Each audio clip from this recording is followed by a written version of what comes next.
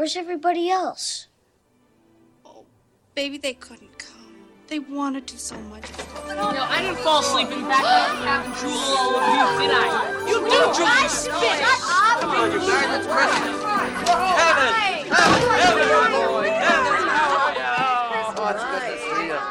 Kevin! Redemption is beautiful. Every Christmas season, we're immersed in stories that celebrate and embrace this reality. And often the stories and scenes we remember the most are the ones that depict redemption in all of its sparkly beauty. For example, in Home Alone, Kevin McAllister starts out as a kid who only wants to grow up and get married so he can finally live alone and be rid of his awful big brother Buzz and the rest of his family too. But at the end, when his family returns home, after everything he's been through, he's happy for the first time in the film to be back together with them. His relationship with his family is redeemed, and he is too. And we see the same thing with Dr. Seuss's Grinch and Dickens' miserly old Scrooge, both of whom go through their own journeys of redemption also. We love these stories because they display for us in full and living color the wonder of redemption, of a life gone bad only to somehow be restored and return to goodness once more.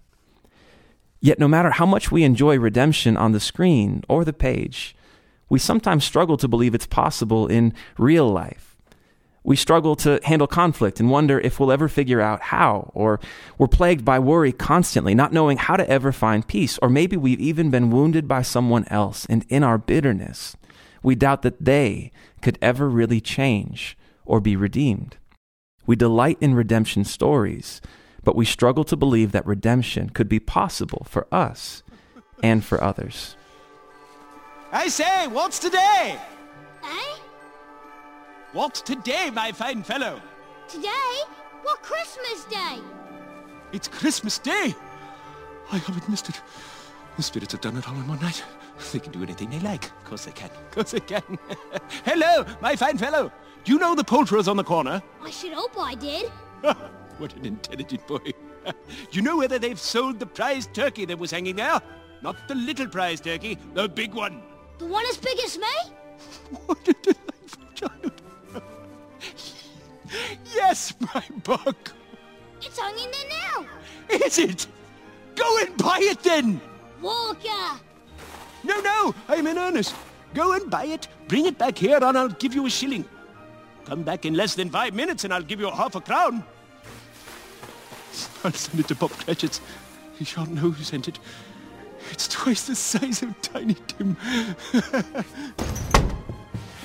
Merry Christmas to everyone listening, and welcome to an episode of the Fully Delighted podcast. My name is Adam, and I get to serve as one of the executive pastors here at SMCC. And with me, as you've already been hearing a little bit from so far, is Trevor, pastor of Teaching Discipleship, who I would assume most of you are familiar with. Glad to have you on for this special Christmas episode absolutely. Of our podcast. Yeah, our Christmas edition. I'm glad to be here for it as well. Yeah. It's cool to have a little bit more of a creative approach to some of our material, rather than just being like, hey, we got something that we think is helpful and hopeful, and so let's just either kind of read it straight or put it into maybe a Devo or an email that you would read. Let's take a more creative approach to our content. So I think that's pretty cool. It's a good idea. So we've got a text, kind of a core text for our episode for today that's going to help us really work through some ideas related to the gospel well. It looks like we're headed to the book of Acts, if I'm not mistaken. Yeah, that's right. Yep. Yeah. Acts chapter 20 is this passage where we see the Apostle Paul, right, where really a huge chunk of his life story is recorded in the book of Acts. And at this part, Ephesus is a city where he did ministry for a long time. And so he's got really well-developed friendships there. And he's actually just passing through on his way back to Jerusalem. And he's kind of later in life, and he has a sense that he's heading back to some circumstances that are going to be a little bit difficult. And so he and these elders, these Ephesian elders, the leaders of the church in the city of Ephesus, that they're all really good friends, and they have the sense that this is going to be the last time that they really have together. Got it. And so Paul actually is in a nearby town, and he sends word to them so they can come and see each other, kind of have these parting words and share this one last moment together. And what's fascinating about the passage is you get this picture of these really close, these really intimate friendships, and Paul is knowing that this is going to be the last time with them. He's putting a lot of thought into what he says, into what he communicates to them. There's a lot of weight in these words because of the significance of the moment. And what he chooses to say is fascinating when you take all of that into mind, into consideration, because what he chooses to focus on is the gospel, which we would expect, and then generosity, which we might not expect. Yeah, interesting. Okay, yeah. So he's talking about the gospel, which from the Apostle Paul shouldn't seem terribly surprising. But then there's this element of generosity that's tied into it where it might go, oh, okay, there's something else going on here in particular. So I know that there's a whole section of Acts 20 that kind of we're using as reference material. But it looks like we're wanting to focus a little bit more on a particular section, verses 32 and 35 from the NIV is what we're usually reading from. Yep. Let me go ahead and read that section of this as Trevor was just kind of teeing up some of the context for what Paul was doing with the church in Ephesus and the elders there.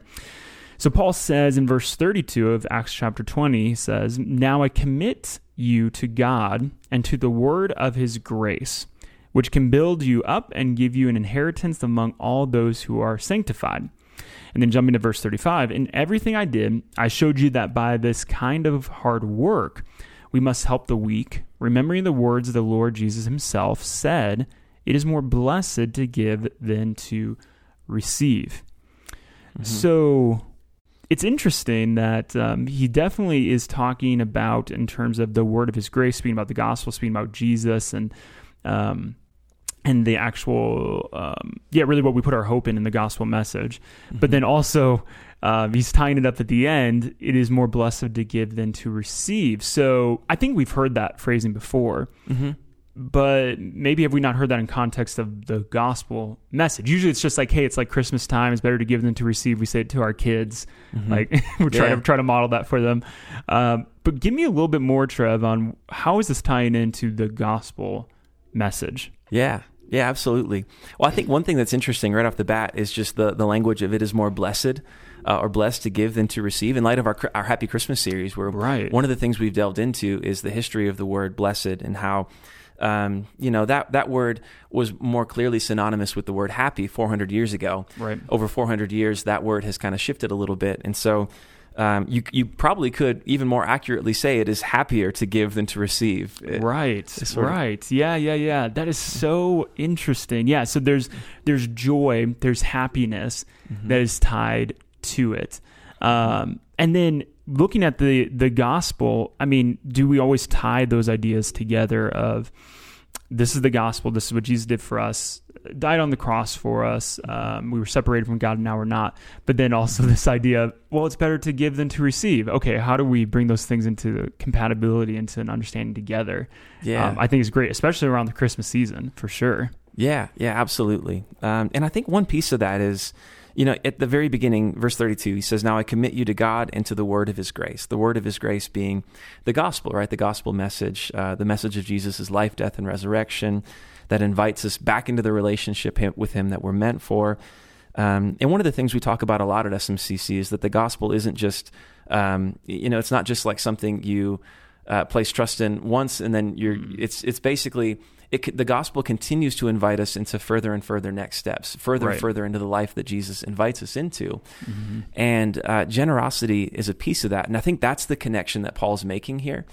And some of the language we use around SMCC is this language of authority, identity, and activity, that the gospel impacts us in all of these areas, right? That the invitation is to let Jesus be the ultimate authority in our lives, to let him be the one who defines our identity, and ultimately to let him direct the activity of our lives. And I think this right here really plays a big role in identity, the connection between the gospel and giving. Because one of the things that I've found in my own life is that our money flows freest, my money flows freest toward what I find my value in. Wow, yeah, find our value in. Yeah, that's so interesting. I think that's true. I even just had a conversation with my wife, who's a very generous person, and she like tries to figure out like, where can we give or be generous in, especially in this time and season. And like she's like noticed when we have conversations about it, that depending on what that thing might be, like there's certain things that I'm very eager to give to or to be generous in or whatever, and then things where I'm like a little bit more hesitant to. And I definitely think that plays into it, that our money flows freest toward what we find our value in, or what we find our value in, or just value in general. But yeah, those things definitely play into each other, but in that identity aspect for sure. Yeah. If I find my identity in something, that's where I understand my worth as being, my value as being, and so I'm going to invest in that. Yeah. So for me, it's like easy to spend money on books, right? Yeah, right, exactly. Yeah, and that's the point that my wife was trying to make. She's like, if we're giving towards XYZ and you're really interested in that, it's way easier for you to say yes to us giving to that. I'm like, yeah, you're right. That's true. So, I mean, do you think that there's an opportunity for people in their next steps with Jesus to grow in their finding their identity in Jesus through different practices like generosity? Do you feel like that opportunity is there for them? Yeah, absolutely. I think on the one hand, like a helpful question, a helpful kind of reflection point is just that if there's like a sticking point around generosity, it could be for a variety of reasons, right? Maybe you've been burned in the past and so you're hesitant to kind of give to another organization. Could be something like that. But I think that's an area where it's worth being curious around, because I think at times an inability to practice generosity, it can be rooted in a misunderstanding of both grace and our identity. Whoa. Yeah. Okay. So if I'm struggling or have hesitations in practicing generosity, it's possible that stems from misunderstanding of grace or identity. Okay, yeah, that's a big topic. So I guess dive deeper into that. What do you mean by that? Yeah. So one of the example I gave is like books are easier to buy for me because I like them. Whether it's a book for like a novel I want to read, a theological book I'm picking up for sermon series, or even just like a picture book for my kids. Yeah. Yep. Those are all easier because they play into like a self-understanding that I already have of myself. And if that becomes sort of my top card identity, right, or the way I understand myself first and foremost, if that's where my value is entirely, then not only does my money flow free and easy to books, but it becomes restricted in every other direction. Yeah. And so become far less generous because there's a misunderstanding in where my ultimate identity and value is found. Yeah. And the gospel invites us to allow Jesus to define our identity, to see our value as really in his estimation of us and his love that's been poured out for us and the delight that he takes in us. And when we find our value there, when that's kind of the top card identity, that when that's our sort of foundational understanding of ourselves, I think we find that our money flows much more freely down sort of generous streams. Yeah. And I like the tie-in back into identity, which I think you're talking a lot about there. But you also said that it could possibly be a misunderstanding of grace. So, yeah, walk me through that as well. What can a misunderstanding of grace lead to in my inability or hesitation in practicing generosity? I think that's that's another angle as well. Yeah, that's good. A misunderstanding of grace. I mean, on the one hand, we talk about like religion and irreligion. And I think religion teaches you that you don't have God's love. You have to earn God's love. Yeah. You don't have his approval. You have to earn his approval. Yep. And generosity may just be like a box that you check to get there. And so maybe you practice generosity within a religious system, but it's not something that your heart's really in, not something you really enjoy. It's something you have to do, not something you get to do. Yeah, totally. I get that. Yeah. And so grace is, I guess I would say that's then a different motivation for generosity, where in a religion, there is I have to do this. I have to make sure that I'm, like you said, checking the boxes. But with more of a grace-driven belief centered around the gospel, I guess then there is that opportunity. I get to do this. I'm not doing this to try to please God per se, or make myself look better before God, or trying to make sure I've done, quote, enough. It's more of like, wow, I get to be a part of this. I get to see other people be a part of this. My generosity goes and it impacts other people as well. Yeah, absolutely. And I think that's a big piece of it too. So a misunderstanding of grace in terms of how it impacts our own identity, but also a misunderstanding of grace in the possibility of redemption in other people. And in that sense, I think that giving is a redemptive act. in a couple of different ways. Because on the one hand, in order to give money away, rather than further investing in things that, reinforce a certain sense of identity for ourselves. Right. To give that money away is really sort of grounding ourselves, and our identity is found first and foremost in Jesus. That's where it is. But also, giving's a redemptive act in that we're giving with the belief, with the trust that generosity can fuel change and redemption and transformation in the lives of other people. Ooh, yeah. So when we trust in the gospel message, there is there's redemption in our lives, but also we get the opportunity to see that redemption through generosity in others too. We get to be a part of making that story, which I think is cool. That's again to get to not have to. In religion, it's saying I just have to do this. I just have to get it done. It's kind of like me going to the gym. I just have to go do it. I have to go do it. I have to get it done. That's how I view going to Vasa 3 times a week right now. But generosity through the lens of grace and seeing it as a redemptive act is like, this is very cool. I'm a piece of the story of somebody else's redemptive story as well. Yeah, absolutely. Yeah, and I know one of the ministry partner projects you've been working with, Holding Out Help, and the whole Delivering Christmas initiative, and I think that's just all of these different ways that we have opportunities to kind of step in and practice generosity, to give on behalf of other people, to serve. I think that's part of the reason why Jesus says it's happier to give than to receive, because you get to see on the front end, there's an element of trust and belief in the possibility of redemption. And on the back end, you get to see that redemption taking place and know that you played, even just a small role within that I think is a very satisfying, a very joyful thing. Yeah. So maybe just sometimes we're just short-sighted when there's, when we feel that hesitation to practice in generosity, because that impact is there. And maybe we're just not good at, seeing it sometimes, but it does exist. There's people's lives who are changed when we are generous, and when we're not just hoarding these good things that God has given us to ourselves. There's other purposes for those means. Yeah, absolutely. And I think that can be, sometimes we've talked about in the intro that it can be difficult to believe in the possibility of redemption in our own lives, whether it's in our selves or in people we've been in relationship with. And I know one of the most satisfying things about, working in the way that we do and even serving within church. I know it's a conviction for both of us that even if we weren't in ministry, we would be part of a local church and be committed and involved in it. And I think one of the satisfying things about that is really seeing stories of redemption take place and knowing that we had a chance to play a role in that. Yeah, and in different facets too. Like I even think about generosity. I think a lot of times we just think about that with our financial means, which definitely is a big piece of it. But that can be really, that I feel like that should be exercised in every facet of our life. So our time or our talents can be in there, or often like we say our treasure, which is the paycheck that I get, every other week or every month or whatever. So people's lives are impacted by what we do. I love talking about the ROI, return on investment. I like to see my money do something, whether it's in my retirement account or in my savings account, or when I give it away.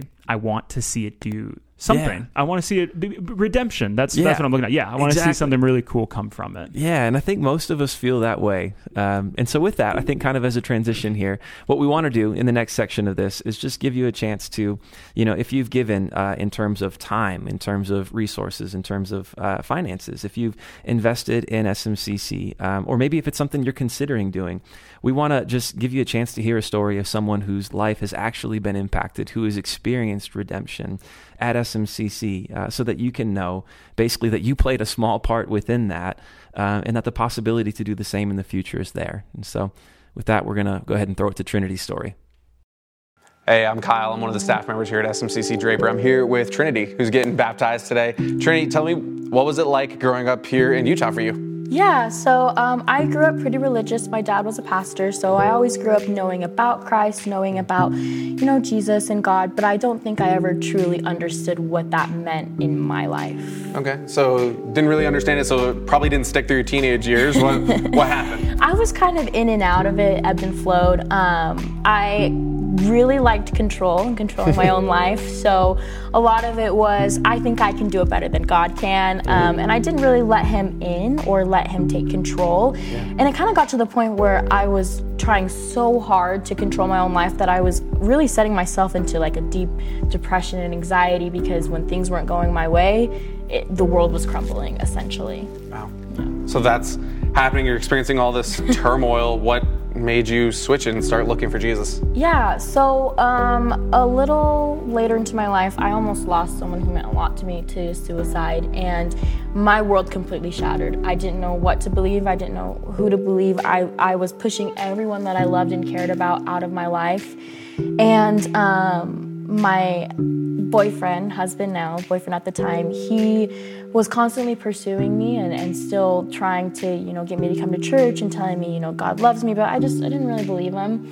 And it got to the point where I was so depressed and so just unsure of what to do. I was like, okay, fine, I'll come to church with you. I don't know what to do. Took me to church, and Ben, one of the worship leaders here, he played Highs and Lows, which essentially talks about how we can be at the highest point in our life, or we can be at the lowest point of our life, and despite where we are, God's still pursuing us and he still wants us.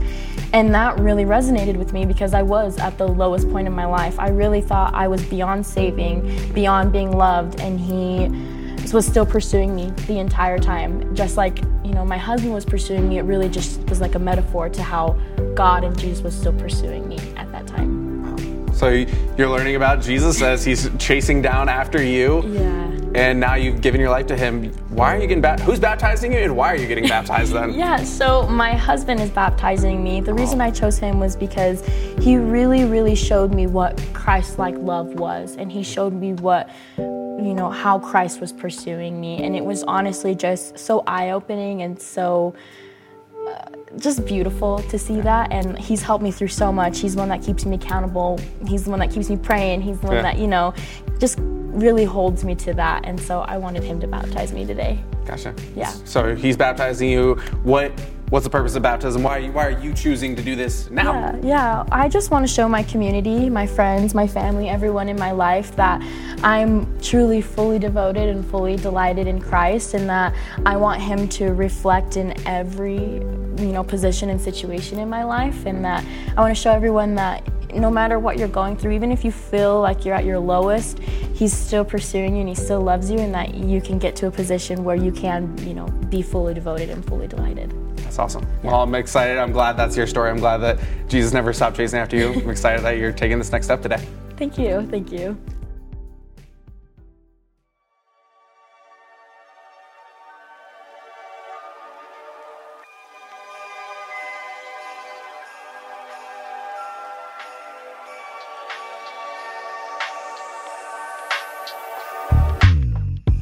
Redemption is beautiful and real, and Trinity's story proves that. And the truth is, her story is just one of many. For example, this past fiscal year, we celebrated 135 baptisms together. That's 135 stories of redemption, 135 stories just like Trinity's. And when you give to SMCC, you're investing in just that. You're giving to help so many stories like Trinity's happen, and Callie's, and Pierce's, and Elena's, and Austin's, and so many more. You're joining in the mission of helping as many people as possible take their next step towards becoming fully devoted and fully delighted followers of Jesus Christ. And in doing so, you're investing in your own delight as well. And so this Christmas season, I leave you with a paraphrase of Paul's final words to his own Ephesian friends. Remember the gospel as the place where your true identity is found, and allow it to inspire you to greater joy and generosity. Merry Christmas.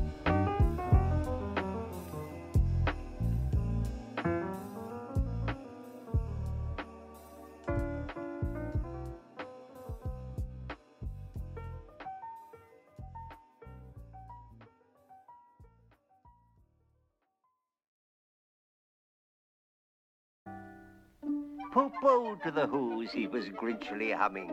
They're finding out now that no Christmas is coming. They're just waking up. I know just what they'll do. Their mouths will hang open a minute or two. Then the Who's down in Whoville will all cry, boo-hoo. That's a noise, grinned the Grinch, that I simply must hear. He paused, and the Grinch put a hand to his ear. And he did hear a sound rising over the snow. It started in low, then it started to grow.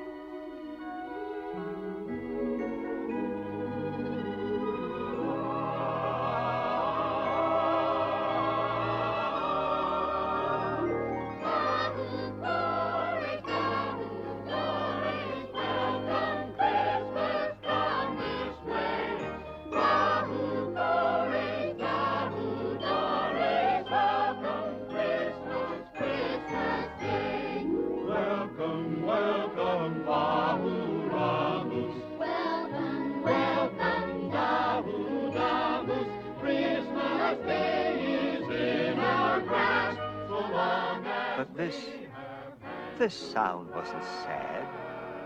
What? This sound sounded glad. Every Who down in Whoville, the tall and the small, was singing without any presents at all. He hadn't stopped Christmas from coming. It came. Somehow or other, it came just the same. And the Grinch, with his Grinch feet, ice cold in the snow, stood puzzling and puzzling. How could it be so? It came without ribbons. It came without tags. It came without packages, boxes, or bags. He puzzled and puzzled till his puzzler was sore. Then the Grinch thought of something he hadn't before.